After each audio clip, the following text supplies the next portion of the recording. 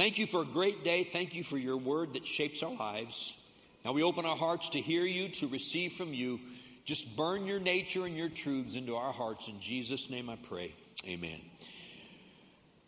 I'm going to begin a series today simply called A Season of Generosity.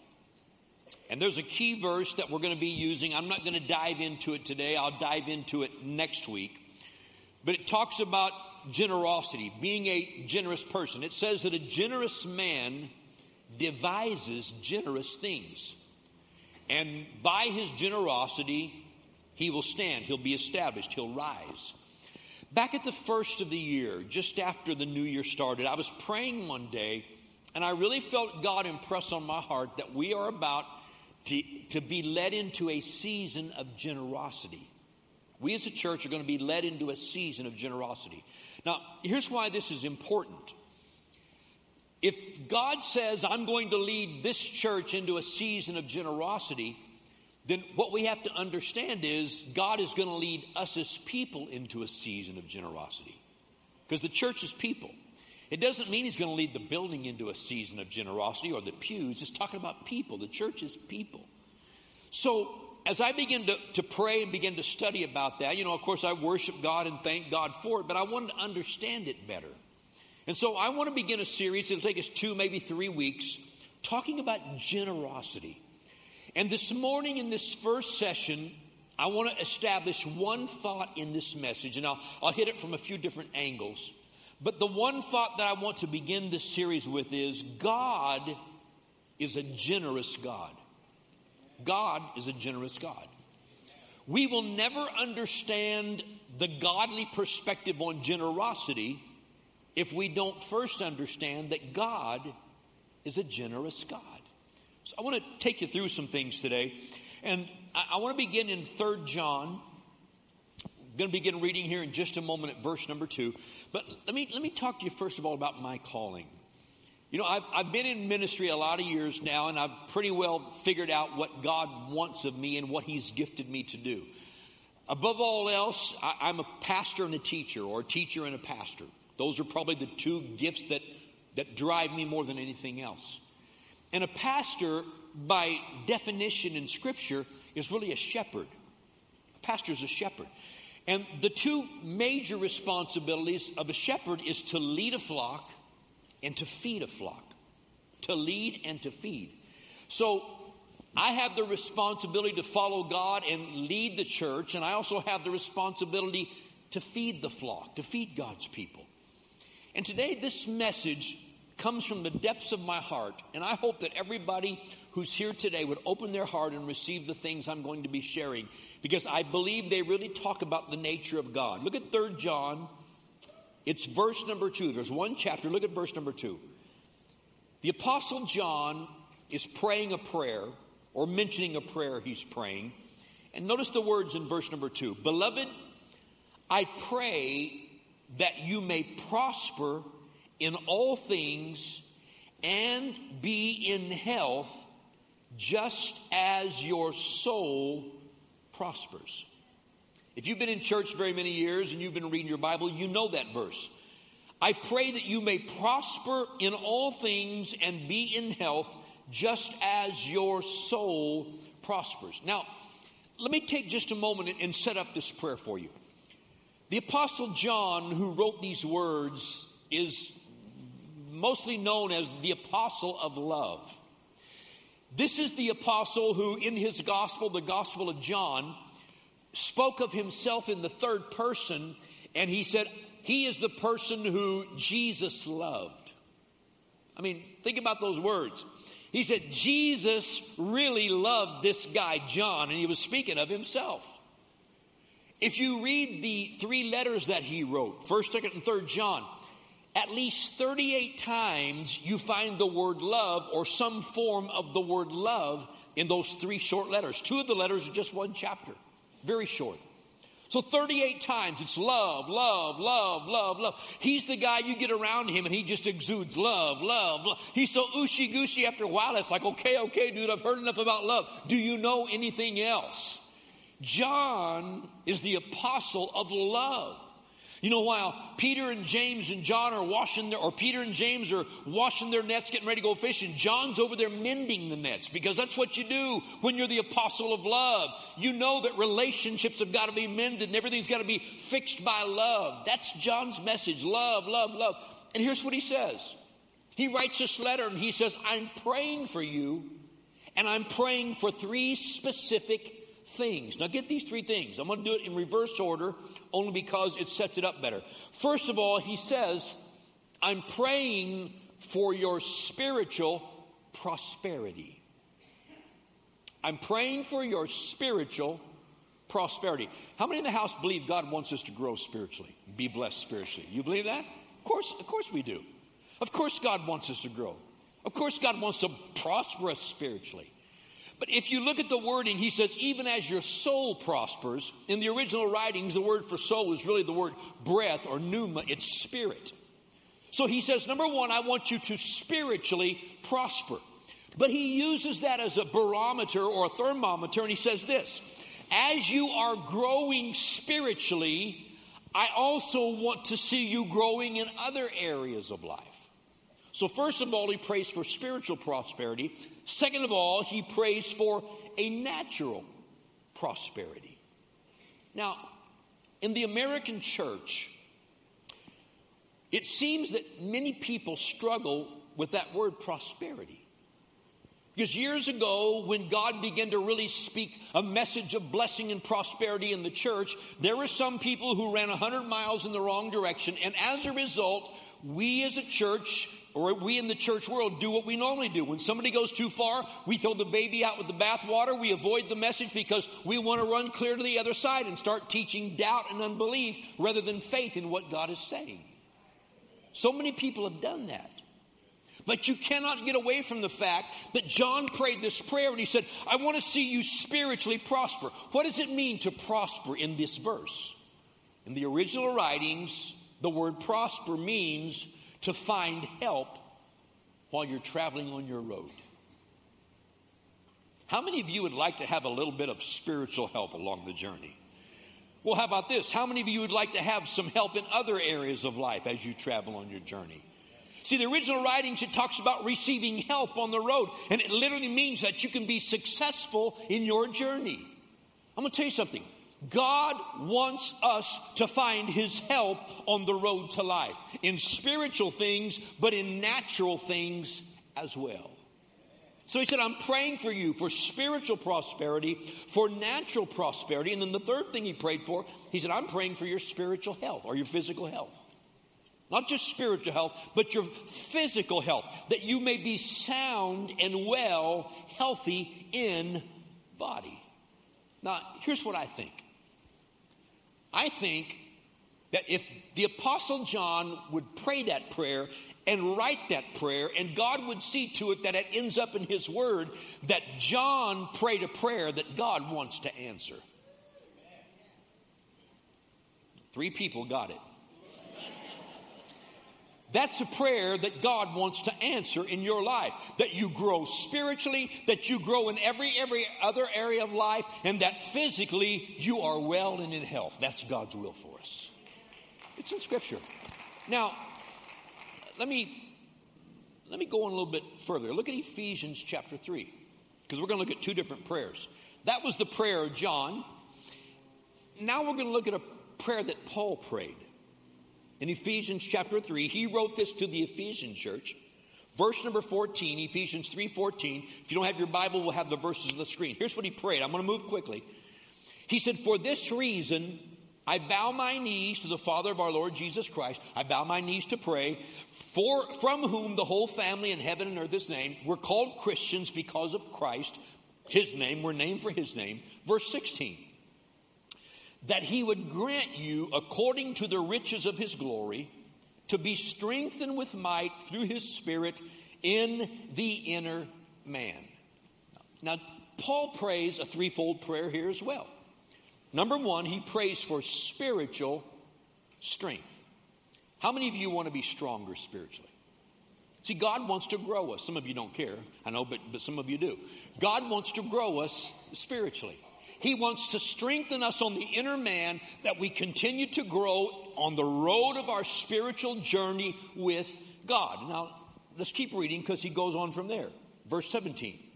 That Christ may dwell in your hearts through faith, that you, being rooted and grounded in love, may be able to comprehend with all the saints what is the width and the length and the depth and the height. Verse 19, to know the love of Christ which passes knowledge.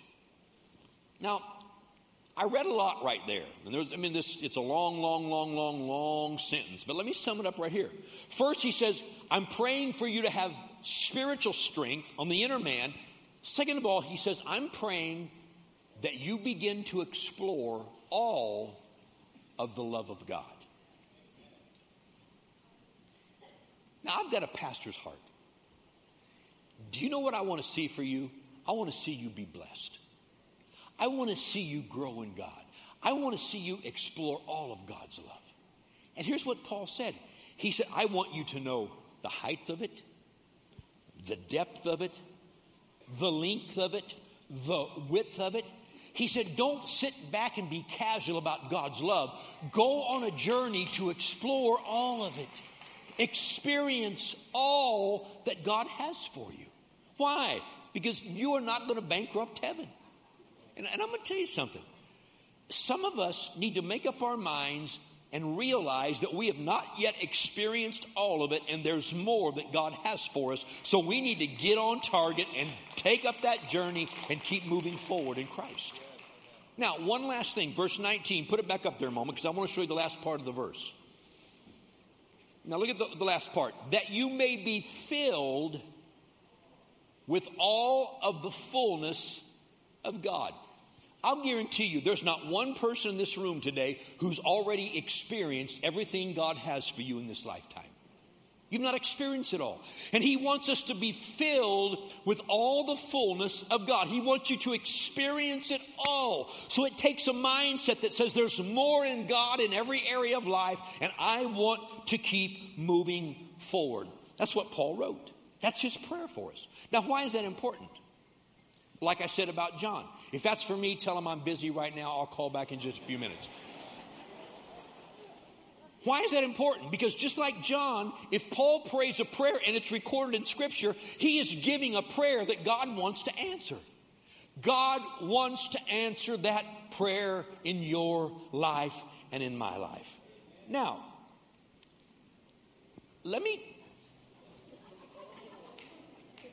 they're still calling. Bring me that phone. Let me talk to them. That'll fix it. It's probably a telemarketer, I know. But anyway. Now, let me give you something to think about. I do not understand, and I'm being honest, sincere. There's no edge to this, so I want you to hear the pastor's heart. I do not understand why Bible-believing people refuse to accept the fact that God is good and that He desires to provide good things for every area of our lives. I don't understand why.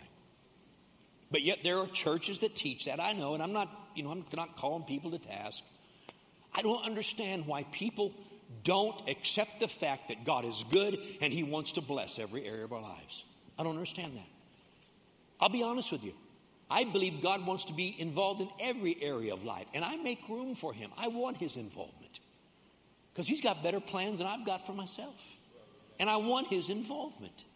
You know, several years ago, just as a side note, several years ago, I have a friend who was in Central America. And he and a couple of his other friends had pooled some resources, and they were trying to buy a television station that was for sale down in Central America. And they wanted to buy this secular station, and they wanted to turn it into a Christian television station. Their intentions were good. They got down there and they'd pooled their resources, and they didn't have a lot of money, but they had some money. So they went down there, they went to try to buy this TV station. And when they got there, there were two other major Christian groups there. One was a Christian television group. The other was a well-known church group here in America. series of churches, a group of churches. And the leader of that organization from those churches was there. And here's the interesting thing. They got down there, and this group of churches that was trying to buy this television station, they're among the people who will tell you today, well, God's not concerned about blessing you financially and materially. God's not into that. He doesn't really want to prosper that area of your life. He wants you to grow spiritually, but when it comes to finances, you're on your own. They teach that strongly. They laugh at people like me and say we're way off the deep end, which is fine. I can take it. I'm old enough now, it doesn't hurt me too much when you laugh at me. So, anyway, my friend gets down there, and he starts bidding on this television station, and they find out from records that this church that's trying to buy this television station has over $500 million in the bank. How many of you think $500 million is a lot of money? That's a lot of money. And they realize we can't even begin to compete with this church and this other organization. But I say that for a reason. Isn't it amazing to think a church organization can have $500 million in the bank and not believe in prosperity? What's wrong with this picture? What's wrong with this picture? So I begin today, and I want to refer to something Jesus said. So many people have been taught, well, God's not really concerned about your financial picture and your material picture. I'm going to show you some things from Scripture today that'll give you a different picture of that. Now, listen to this. Jesus said in Matthew 7, he said, if you have a child and he asks for bread, would you give him a stone? Or if you have a child and he asks for fish to eat, would you give him a serpent? He said, of course not. And then he goes on to say this, if you being evil can give good gifts to your children, how much more does your heavenly Father want to give good gifts to those who ask for them? Now look at the analogy. Bread, fish. When you ask for your Father for things, it is the will of the heavenly Father to give us those good gifts. The words of Jesus were, how much more will he not give us those things? So this morning, I want to begin with this. I want to lay out this concept. God is a good God, and God is a generous God, and he wants you to explore his blessings in every single area of your life. And I want to encourage you today, open your heart, let God expand your thinking and change your mind, and by faith begin to step into things you've never seen before in your entire life. Let's go on the journey together. Let's learn about God's generosity. Now, the second thing I want to talk about for a few minutes, I want to talk about God's goodness and his provision. When God created Adam and Eve back in the beginning, created mankind, put Adam and Eve in the garden, he prepared a place for them. And here's what Scripture says about God's intention for mankind. It says God put them in the garden, and he gave them every tree which was beautiful to see, and every tree which was good for fruit. Now think about this for a minute. He gave them every beautiful tree, and he gave them trees that would bear fruit. And evidently, they continually bore fruit. And here's what God said to them. I give you all of this to partake of, and in the center of the garden I place the tree of life, which will sustain you. But I also place the tree of the knowledge of good and evil. And God said, of all of these trees in the garden, you can eat of all of them, except this one tree. And this one tree is reserved for me. Don't partake of this one tree. Now, what is the point behind this today? When God created mankind, he gave them this atmosphere, this garden. He put them in this garden and said, everything here is yours. Take it, dress it, take care of it. But everything you need is right here. Why? Because he's a generous God, and he's a God who provides for his people. You don't see God's intentions for men to be left without, being struggling, trying to find their way through, trying to learn lessons to serve God. You see God's people with provision from God for their lives. Yes, they had a responsibility to dress it, to keep it, to be stewards of it. I'll get into that later on in this series. But God said, here's what you need. Everything you need is self-contained right here in this garden. And God painted a picture of his intentions. Now we know sin came along, Adam and Eve were put out of the garden, and things began to change, and the earth began to resist the efforts of man. From that day forward, it's been a struggle.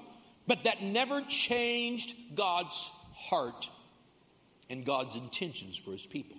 And I'll walk you through Scripture and show you some things today. The concept of blessing is God's idea. Did you know that? The idea of blessing is God's idea. It wasn't man's idea, it was God's idea. God blessed them with the atmosphere. God continued to bless them as time went by. Those who trusted in him began to see God's hand of blessing and provision in their lives. And let me walk you through some things. A lot of the church world doesn't even want to mention the word prosper, prosperity, or prosperous, any of those things, because we put a bad tag on it. But it doesn't seem to scare God too much, at least not in the language of the New Testament in English as we read it. For example, Psalms 35:27 says, God has pleasure in the prosperity of his servant. God takes pleasure when you're materially blessed, when you have enough that your needs are provided for and you can be a blessing to other people. God takes pleasure in that. Let me give you another example. Psalm 68:6 says that God sets the solitary in families and he brings out those who are bound into prosperity. Now remember the New Testament wording is help on the road. Old Testament wording is a little bit different in the original writings. I'll get to that later on in this study. But I want you to see it today. He takes those who are bound. Everybody smile at me real quickly here when I do this, okay? Those who are bound by debt and can't see a way out and can't see a way forward, he takes them out of bondage and he brings them to a place of prosperity where they have enough. That's God's heart for mankind. Now, there's a lot to this. I know that. Stay with me. That's why we're doing this in a series. But let's look at God's record for blessing his people. Everybody knows about heroes of the Old Testament. Some people talk about Noah. Well, all we know about Noah is he built this big boat. Did you know until about 100 years ago, there was never a boat as big as the boat that Noah built when he built the ark? Do you have any idea how much wood it took to build that ark? Did you ever stop to think that God prospered him and blessed him so that he had enough wood and pitch and everything else he needed to build that boat? It was huge. Huge. Well, let me go forward from there. Genesis 12 says that God blessed Abram. He called him from one country into another country. Abram obeyed. And here's what God said. I will bless you and make your name great, and you shall be a blessing. Can I tell you why God wants to bless you? He wants to bless you so that you can be a blessing. It's not so I can grab stuff and buy stuff and say, look how great I am. That's got nothing to do with it. That is a misuse of God's blessing. God wants to bless us so our needs are provided for, and then we have an abundance to help other people who are in need. That's the plan of God. To bless us so we can be a blessing. Well, here's what happens. Abraham begins to walk with God. Genesis 13:2 says, Abraham became very rich in livestock, in silver, and in gold. Then Abraham has a son whose name was Isaac. It says that God blessed his son Isaac, Genesis 25. Isaac began to prosper and continued prospering until he became very prosperous. Verse 14, for he had possessions of flocks and possessions of herds and a great number of servants, so that the Philistines around him envied him. So Abraham, then there's his son Isaac. Then there comes Isaac's son Jacob, the next one in the order of generations. It says that Jacob had oxen, donkeys, flocks, and male and female servants. So God didn't have any problem when he started a nation to bless Abraham, Isaac, and Jacob. But how about another example? Remember Solomon? Remember when Solomon became king? He was such a young man, inexperienced. And God said, Solomon, I'll give you anything you want. And Solomon said, man, I don't have experience. I'm a young man. I don't know how to lead this great people of yours. He humbled himself and said, God, give me wisdom so I know how to do this job and lead your people. And God said to him, because you've asked for wisdom, I am going to give you wealth like no other king has ever had and no other king will ever have. Because your heart and your intention is to be blessed, to be a blessing. And God did it. God did it. Then, of course, I know this one's the favorite of those who don't like this message. What about poor old brother Job? Poor Job lost it all. Let me just tell you about Job for a minute. Job said his possessions, now listen to this, were 7,000 sheep, 3,000 camels, 500 yoke of oxen, which makes 1,000 oxen, 500 female donkeys, and a very large household, so that this man was the greatest of all the people of the East. He was the wealthiest, strongest man in his part of the world. Yeah, but he lost it all. Yeah, but if you read the last of the story, at the end of the story, God gave him twice everything he lost from the beginning. Now, you say, well, why are you getting into all this? Because I want to prove a point to you today. There are people who think it is a sin to have wealth. It is a sin to be blessed. And I'm going to tell you today, you don't find that in Scripture. It is a sin to trust in your money. It is not a sin to be blessed. Why? Because God is a good God and He is a generous God and He wants to bless His people. Amen. So, you see, God's got a pretty long track record of blessing His people. Now, there are people who say, well, but that's Old Testament. And it is. But if you've ever read the book of Hebrews said, in the new covenant, we now have a better covenant than the old covenant. The blessings of Abraham come upon us in the new covenant in Christ Jesus. Now, stay with me a minute here because I want to show you something. Have you ever wondered about the birth of Jesus? It's pretty amazing that Jesus is born, and within 2 years, these wise men, so-called wise men, the Magi, they come from several hundred miles away, maybe as much as 1,000 miles away. They follow this star in the sky. They come to worship this newborn king. They go and see Herod, and Herod says, well, come tell me about him. They come and worship Jesus, and they bring their gifts. What? Gold, frankincense, and myrrh. In those days, those are very worthy, expensive gifts for a king. There's no telling what the value was of those three gifts, gold, frankincense, and myrrh. And as soon as they left, they went home a different route, and they didn't go back and tell Herod where the king was. Scripture says that Herod began to kill all the male sons in the land, all the boy babies below 2 years of age. He began to have them all killed. So Mary and Joseph went into the land of Egypt. Now listen to me. This is a carpenter from Israel.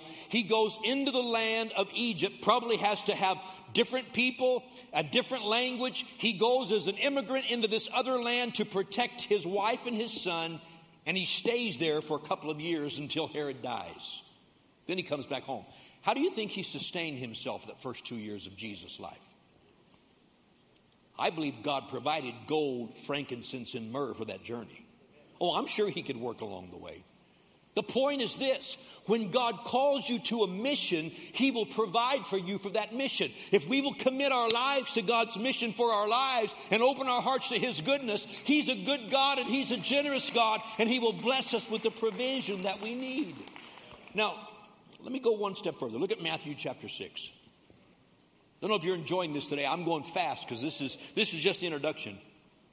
It'll get better next week. For those of you who don't like what I've shared so far, so come back. Matthew chapter 6. No, I'm kidding you. I know you're loving this because it's God's will for your lives, His generosity. Matthew chapter 6, Jesus addressed this topic. Very few people that I know of really spend any time teaching this topic, this subject, because it's controversial depending on where you're coming from. You hear this verse or that verse talked about. But let's see what Jesus said about the matter. Matthew chapter 6, verse 25. Jesus said, therefore I say to you, do not worry about your life, what you will eat or what you will drink, nor about your body, what you will put on. Then he asked the question, Is not life more than food and the body more than clothing? The question is, if God's given you life and given you body, don't you think if he's given you life and a body, he's going to take care of your life and your body? Verse 26. Jesus said, look at the birds of the air, for example. For they neither sow nor reap nor gather into barns, yet your heavenly Father feeds them. And Jesus asked a question. Are you not of more value than they? Verse 27. Which of you by worrying can add 1 cubit to his stature? Can I put it in my words? Which of you by worrying can change the circumstances of his life? Let me tell you what worry does. Worry changes the chemical imbalance or the balance of your stomach. It makes it an imbalance, which begins to produce sickness and disease in your system. That's what worry does to you. It's proven by science. And Jesus said, don't worry about this stuff. Worrying about it doesn't change anything. Then what are we to do? Jesus gives us an answer. Verse 28. So why do you worry about clothing? Consider the lilies of the field, how they grow. They neither toil nor spin. And yet I say to you that even Solomon in all of his glory was not arrayed like one of these. Now if God so clothes the grass of the field, which today is and tomorrow is thrown into the oven, will he not much more clothe you, O you of little faith? See, Jesus begins to take our worrying about the necessities of life and connect it to a lack of faith. Now, if he would do that, what is he saying? He's saying if you have faith, you don't have to worry because God will take care of those needs. If we're worrying and we're sick over those things, it is a sign that we don't understand.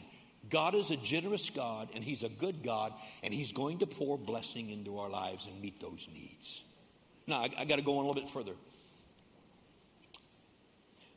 Look at verse 31. Therefore, do not worry, saying, what shall we eat, or what shall we drink, or what shall we wear? Verse 32. For after all these things the Gentiles seek. Now pause there a moment. After all these things the Gentiles seek. Jesus is speaking to Jewish people who have a covenant with God. It's what we call the Old Testament, the Old Covenant. It's the covenant God made with Abraham and then passed it on throughout his people. Abraham, Isaac, Jacob, and the nation of Israel. Jesus is speaking to these Jews, these Israelis, and he says this. Gentiles, referring to people who have no covenant with God. At that point in time, there was no new covenant yet. He said Gentiles who are not in covenant with God, they worry about these things because they do not have a covenant with God who will take care of these things for them. The Gentiles are seeking after these things. They are worrying about these things. You don't need to worry about these things. You need to believe God. Now, does this release us from our responsibility and our stewardship? Of course not. We'll talk about that more in this series. But Jesus is saying when you've done your part, do not worry about these things. Pray, ask God, trust him to meet your needs. And he goes on to say in verse 32, for your heavenly Father knows you need those things. Can I give you one great piece of good news in the middle of this message? God knows what you need. You, me, every one of us. God knows what we need. And he asks me to pray and trust him and believe him. Why? Because he's a good God and he's a generous God and he will meet my needs. That's what he's asking. Now, look at verse 33, the last verse here. But seek first the kingdom of God and his righteousness, and all these things will be added unto you. He gives us a spiritual priority here. He gives us a simple instruction, and we're going to get into this more the next week or two. Seek first the kingdom of God. Seek first the kingdom of God. Get your priorities aligned. Seek first God's will in your life and God's work in your life. What God wants to accomplish, pursue that. And he said everything else will be added into your life. Why? Because God's a good God and He's a generous God. Align your priorities and trust God. Align your priorities and trust God. We're going to be talking about generosity the next couple of weeks. Why? Because God's a generous God. And the one thing that God is doing, we see it in John's prayer, we see it in Paul's prayer. God is trying to bring us to a place of unity with Him where our heart is aligned with His heart, where His Spirit brings His priorities into our lives, where His nature comes to us through the Holy Spirit. And just as God is a generous God, we learn how to become generous people. Jesus said, don't worry about those things. Seek God first. His kingdom is righteousness. These things are added. Now, I'm almost finished. But let me just give you a couple thoughts. If God has a track record of blessing His people, which we showed you, and if Jesus promised God's provision for our material needs, which He did, we just read it, then why would I not believe that God is good and He desires to bless every area of my life? Why would I not believe that? You know what I want to see happen in this building today, in this room, in our hearts and lives? I want to see an adjustment where our attention is turned to God as our provider and as our source, where we begin to trust Him the way people trusted Him in Scriptures, where the boss does not become our source, where the corporation we work for does not become our source, where the business we own does not become our source. But we understand that God is our source, and He's a good God and a generous God, and He will find ways of blessing every area of our lives. I ran out of time first service because I was long-winded in first service, unlike this service.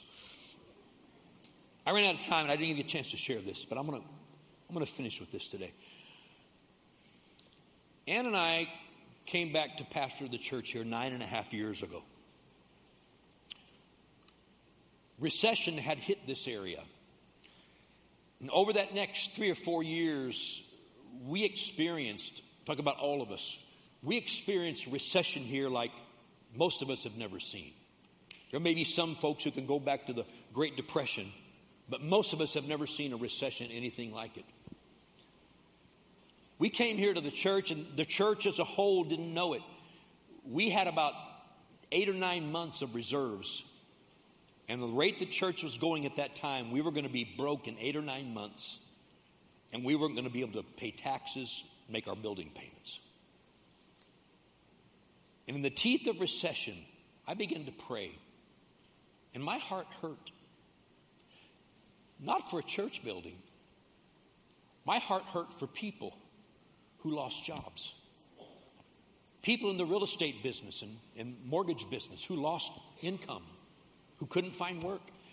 My heart broke. We watched dozens of families move out of this area and leave our church. And I watched it week after week after week as we worked our way through, and we made adjustments, and God began to work some miracles. And what was going to be over in 9 months went 10 months, and then 11, then 12. And we got all the way to 3 years. And after 3 years and 3 months, on the last day of 2011, on the last day of the year, I believe it was a Sunday that year. You can check it and see. 2011, the last day of the year, we didn't quite have enough money to make our church payment on the first day of the new year. And they took it out of our account. On the last day of the year, the offering was enough to cover it and more for payroll. And then all of a sudden, things began to turn around and go the opposite direction. Now, why am I telling you this today? My heart hurts still because some of you are underemployed. Some of you had to get into whole different lines of work just to feed your family.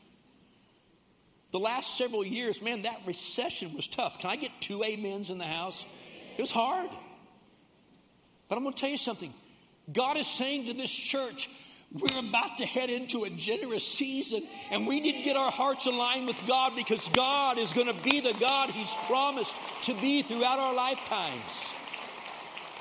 Doesn't mean I'm never going to have a worry the rest of my life. It means I'm going to have a God to run to with my worries who will say, cast it on me and let me provide for you because I'm a good God and I'm a generous God and I'm going to meet your needs.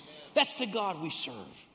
You know, in the Old Testament, when Israel went on their journey for 40 years, listen to this, for 40 years their clothes didn't wear out. Think about that. I mean, we can't wear them 6 months till they're out of style. But for 40 years, their clothes didn't wear out. The shoes on their feet didn't wear out. God sent manna and water every day. He even sent quail. According to their desires, God took care of them until they went into a land where there was everything that they needed. God wants us to know we've been through a wilderness time, but generosity is coming from the hand of God. But we need to know what to do with God's generosity. Because prosperity comes with a purpose. Prosperity always comes with a purpose. Money has a mission. We need to accept that. And the last thought, Romans chapter 8, verse 32. I use this verse a lot. Romans 8:32. God loves us so much, He put His own Son on a cross to bring us into relationship with Him, to pay for our sins. I love John 3:16. God so loved the world, He gave His only begotten Son. God did what? He gave. When He had no family, God gave His own Son as seed to create a family. That whoever believes in Him would not perish but have everlasting life. And we accepted the call.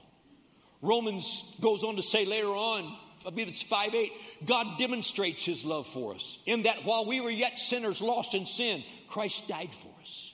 Even before we first responded to Him, He reached out and made a way for us to come to Him. And then Romans 8 says this, verse 32. God, who did not spare His own Son, but delivered Him up for us all, put Him on a cross, how shall He not with Him also freely give us all things? Did you know once you accept Jesus Christ as your Savior, once His blood that was spilt on the cross washes away your sins, from the moment that happens, God has got too much invested in you to give up on you. He's not going to leave you alone. He wants to be your God and your provider because He's a good God and He's a generous God. And He asks us to open our hearts and receive that. I ask you to bow your heads. I want to pray 2 prayers. Everybody in the house, bow your head.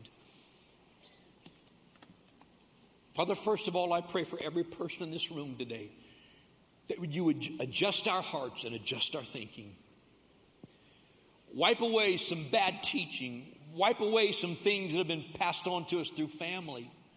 Cleanse our minds. Wash us with the washing of the water of the Word.